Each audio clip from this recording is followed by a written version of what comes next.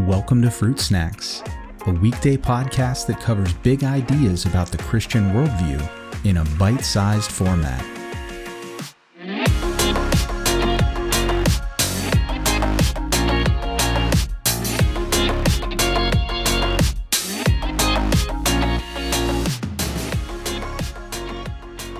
Hey everyone, this week we're going to be continuing our discussion on why bad things happen to good people and whether or not people really are good to begin with. And last week, if you listened in, we covered some pretty heavy stuff, and this week is going to be no different. We're going to be still in the deep end, and so I'll just go ahead and put our PG-13 disclaimer out there for this week's episodes.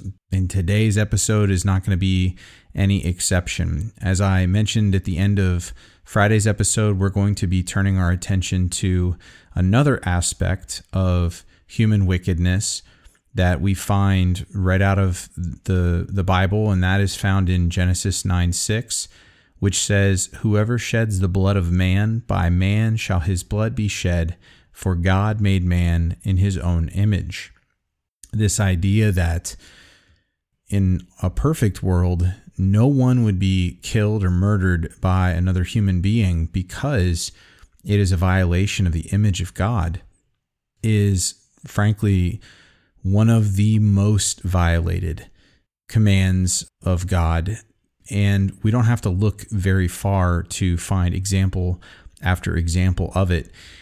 I'm going to dive right in because we have quite a lot of information to cover. It's going to be a little bit of drinking from a fire hose on this episode, but we need to get through it, and I would prefer to only spend one episode on it because of the nature of the topic here.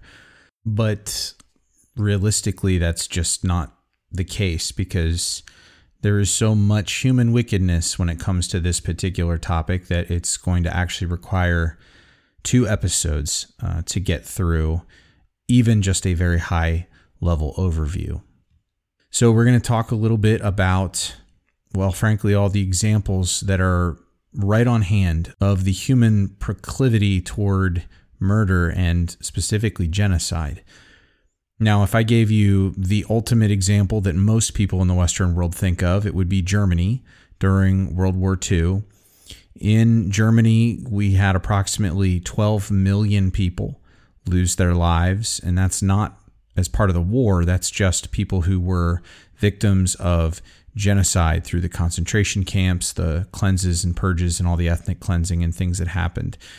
In total, we're looking at somewhere around 6 million Jewish people and another 6 million people of Slavic descent, which included gypsies, homosexuals, people who were disabled or who were just political dissidents. People were killed for all sorts of reasons.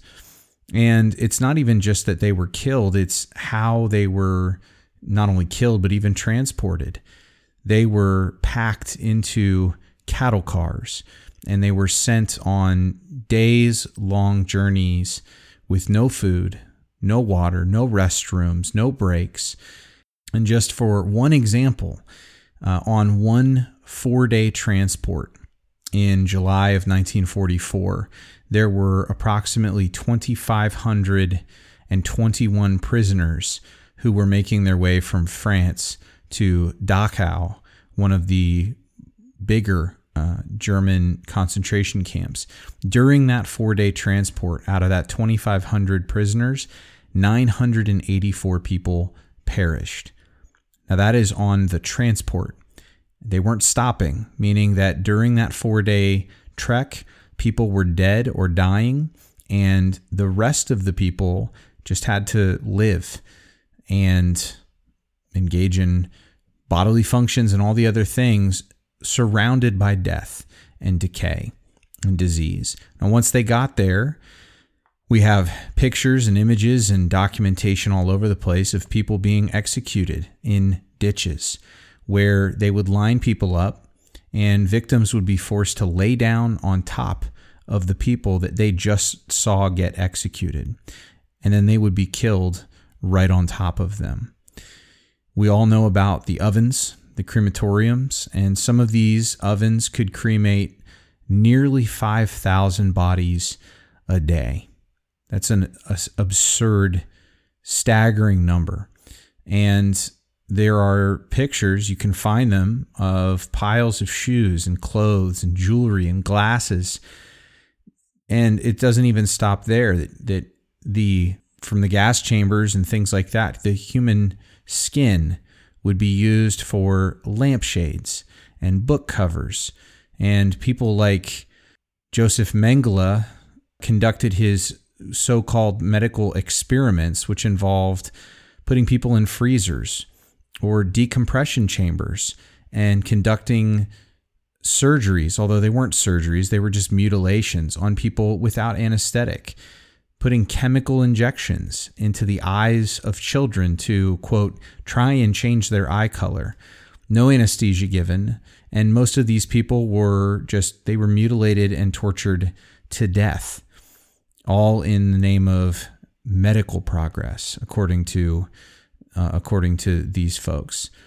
Now, we know about these concentration camps. They weren't a secret in Germany. There were over 10,000 of these camps that have been identified, which included hundreds of satellite camps, thousands of guards, dozens of corporations, and millions of collaborators. Someone had to deliver supplies and food and clothing and things to and from these camps. Millions and millions of people knew what was happening, and no one said anything. So the question is, were all of them monsters? Because we like to dehumanize people when they do things like this to one another. We call them monsters. We say that they're inhumane. But I want to ask you the question, are they? Are they really inhuman?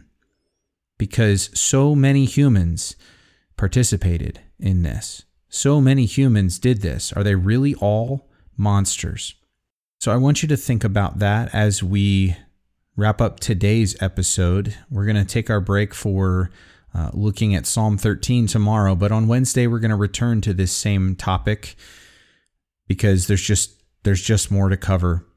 And I want you to think about that, is whether or not every one of these people is a monster or whether they're just people.